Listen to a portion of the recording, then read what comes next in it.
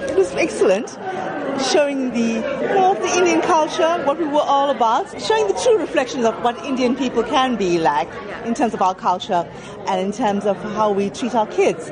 We want to hold on to our children forever. Good movie, excellent movie. It's nice to see our local people doing things like this. I just like the intimacy of it.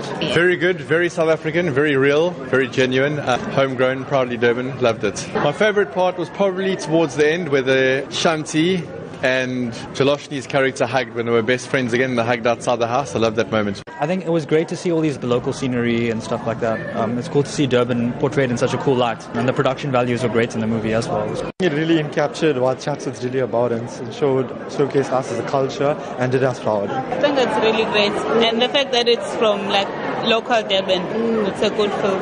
Nice production, good casting, good locations, good entertainment, good family entertainment. Tells a real story, something that everybody can associate with, a story that you know from your neighbors, from your uncles, from your aunties. It keeps alive the South African Indian story, and it also celebrates the love and the warmth and the caring and the comfort and neighborliness of a suburb like Chatsworth.